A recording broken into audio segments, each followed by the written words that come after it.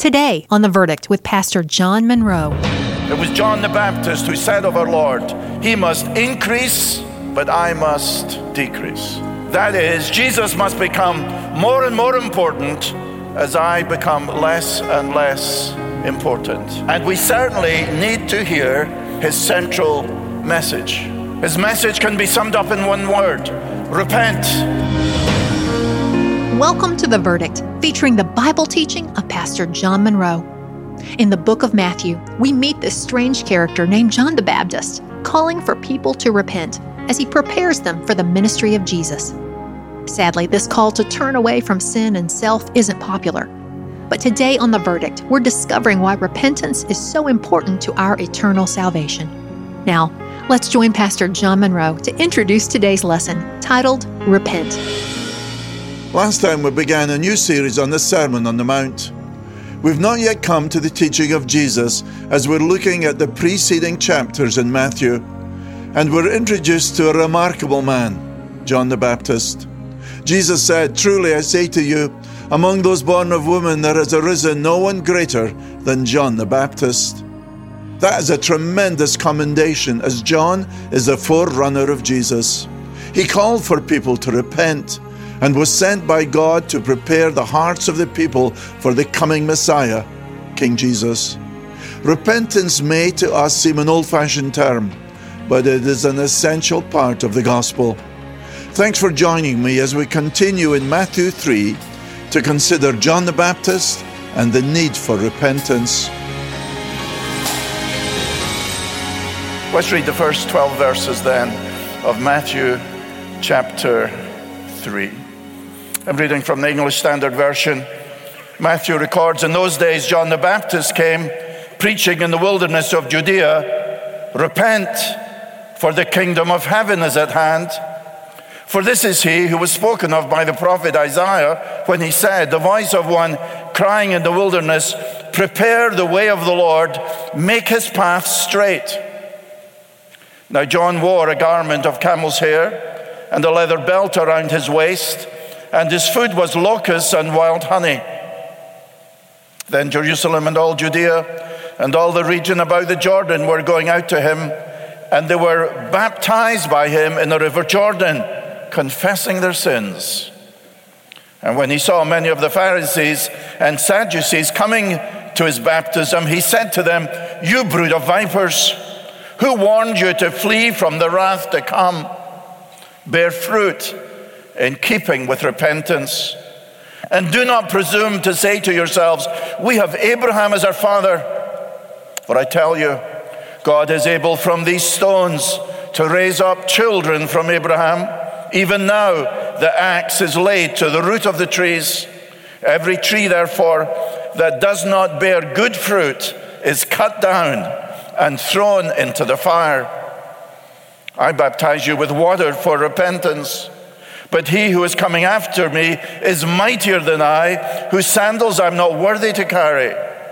He will baptize you with the Holy Spirit and with fire. His winnowing fork is in his hand, and he will clear his threshing floor and gather his wheat into the barn.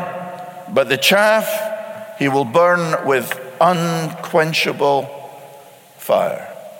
Strong words coming from this man we call John the Baptist. First of all, think of his command, the central command to repent, for the kingdom of heaven is at hand. Remarkable, isn't it? In today's user-friendly, seeker-friendly churches, people don't seem to want that kind of message, but that's John's message.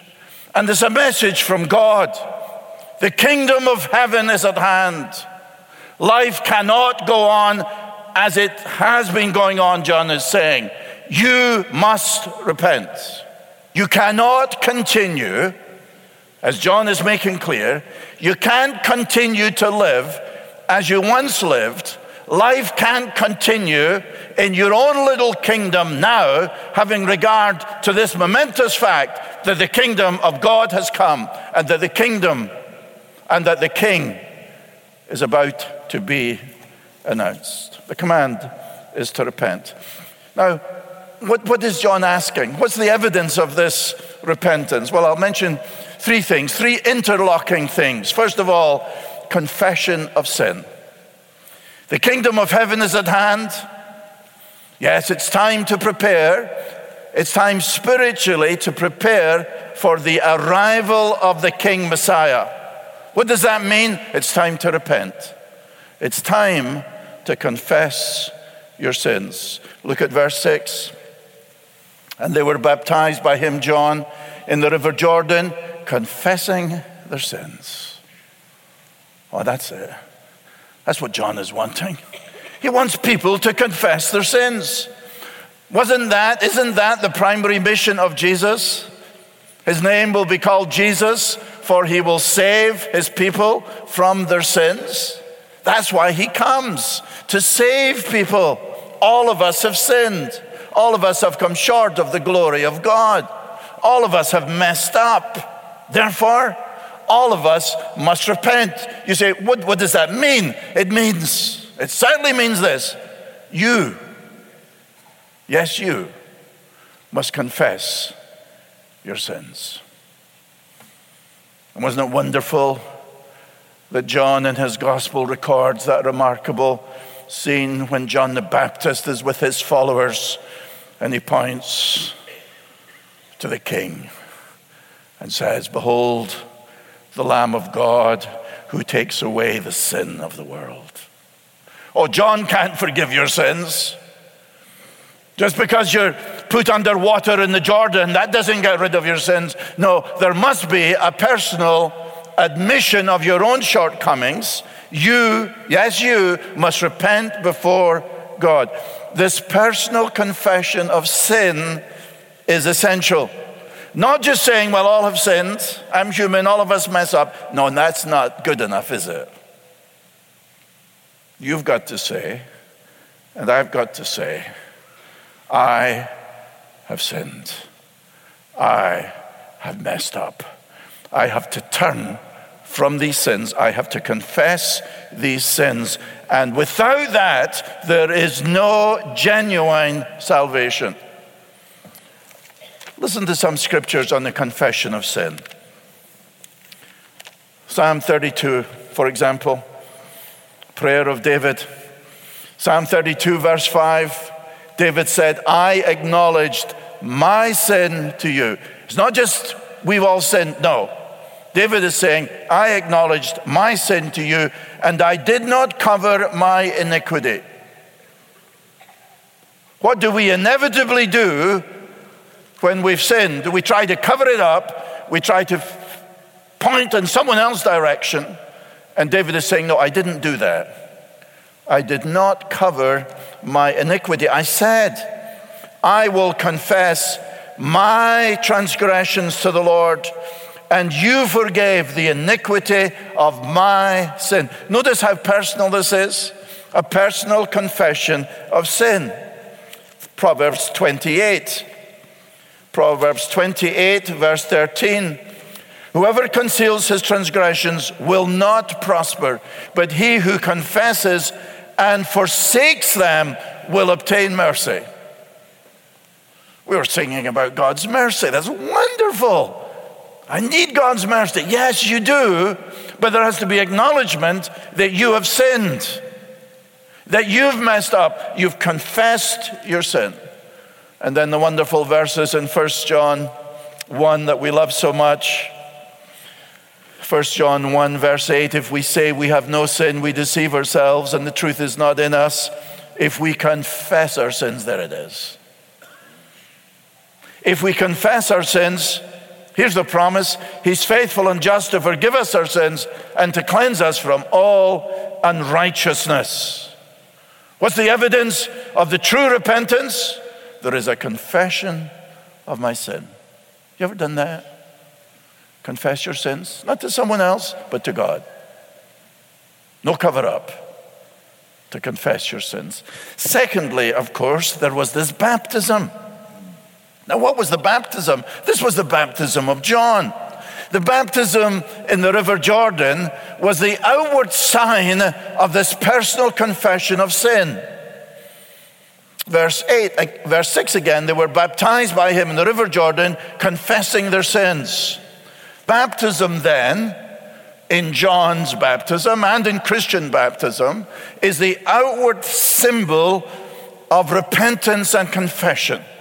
If I confess my sins before God, you don't necessarily know that. If I receive Christ as my Savior, you don't know that. That's in my heart. That's personal. Yes, and it must begin there. But now, John says, I want you to be baptized. It was a symbol that they were prepared to receive the Messiah, that there was a spiritual confession of their sin. Confession of sin, number 1. 2, baptism. 3rd, supernatural change. See, John baptizes with repentance, but notice verse 11. I baptize you with water for repentance, but he who is coming after me, the Lord Jesus, is mightier than I, whose sandals I'm not worthy to carry. He will baptize you with the Holy Spirit and fire. John says, yes, I can baptize you with water, but there's someone coming after me, and I'm telling you to be ready to receive him. When he comes, he will baptize you with the Holy Spirit and with fire. Fire is a purifying agent. So Jesus can say to Nicodemus in John chapter 3, Nicodemus, unless you're born again, you will not see the kingdom of God. And then he says, unless you're born of water and of the Spirit, you cannot enter the kingdom of God. To be baptized by the Spirit of God. Oh, you can't conjure that up, can you? No, this is something supernatural. This is the very life of God coming into the soul of the individual. A dramatic rebirth. Confession of my sin. A receiving of Christ. And as I receive Christ, the very Spirit of Jesus indwells me, and that leads to a changed life. Now, it's possible that an individual can say he or she has confessed sin. It's possible for that individual even to go through the waters of baptism. But the question is, the question I ask you, all of you, has there been a supernatural work of the Holy Spirit in your heart and your life? See, when this happens, there is change. John is saying to the Pharisees and the Sadducees, who had plenty of religion, who knew their Bibles, to escape the coming wrath, there must be genuine repentance. Verse 8, bear fruit in keeping with repentance. You see, this repentance, this salvation, is not just saying a prayer. It's not just saying words. It's not just going through some ritual, whether it's baptism or any other ritual. No, this is something radical, something supernatural, something which only God can do. That's why it's called conversion. It's called being saved. It's called being born again. It is a supernatural work which leads to a changed life. So Paul says, if anyone is in Christ, he's a new creation. The old is gone and the new has come. Yes, Jesus comes to save us from our sins. Not so, please hear me, not so that we can continue in our sins and say, well, after all, I am saved. What kind of salvation is that? No. True salvation results in bearing fruit in keeping with repentance. When I placed saving faith in Christ as a boy of 12 at the Christian youth camp, our theme chorus, certainly one of them, I'd never heard it before. But after I was saved that week, I sang it. I'd sung it at the beginning of the week when I wasn't saved. But after I was saved, the truth of it hit me. And I'm glad that I learned this lesson early on in my Christian faith. The little chorus was this. Some of you know it. Things are different now. Something happened to me when I gave my heart to Jesus. Things I loved before have passed away. Things I love far more have come to stay. Things are different now. Something happened to me when I gave my heart to Jesus. A good song for a little boy to understand then that if I had truly been saved, I could not continue to live as I formerly lived. Things were different. Something happened. How can you claim to have received a living Christ? How can you claim to be indwelled by the Holy Spirit and to continue to live as you once lived before you came to Christ? No, the fruit of the Spirit, Paul explains in Galatians 5, is supernaturally produced in the authentic believer. No, we're not perfect. Yes, we fail. Yes, we stumble. Yes, we sin. We read the scripture. If you say you've got no sin, you deceive yourself. But there is a radical change. You're saying, well, John, I thought you preached that we're saved by grace alone, through faith alone. Yes, I do. I believe that with all of my heart. And will continue to preach it as the Lord enables me. But, as is often said, although we're saved by faith alone, the faith which saves is not alone. Paul says in that powerful passage in Ephesians 2, verses 8, 9, and 10, yes, that we're saved by grace alone, through faith alone. But he says in verse 10, for we are his workmanship, created in Christ Jesus for good works. Our works, our change of life, this spiritual fruit is not the condition of our salvation, but it is the consequence of our salvation. Let me ask you this. How can you profess to have Jesus Christ residing in you and you continue to live as an unbeliever?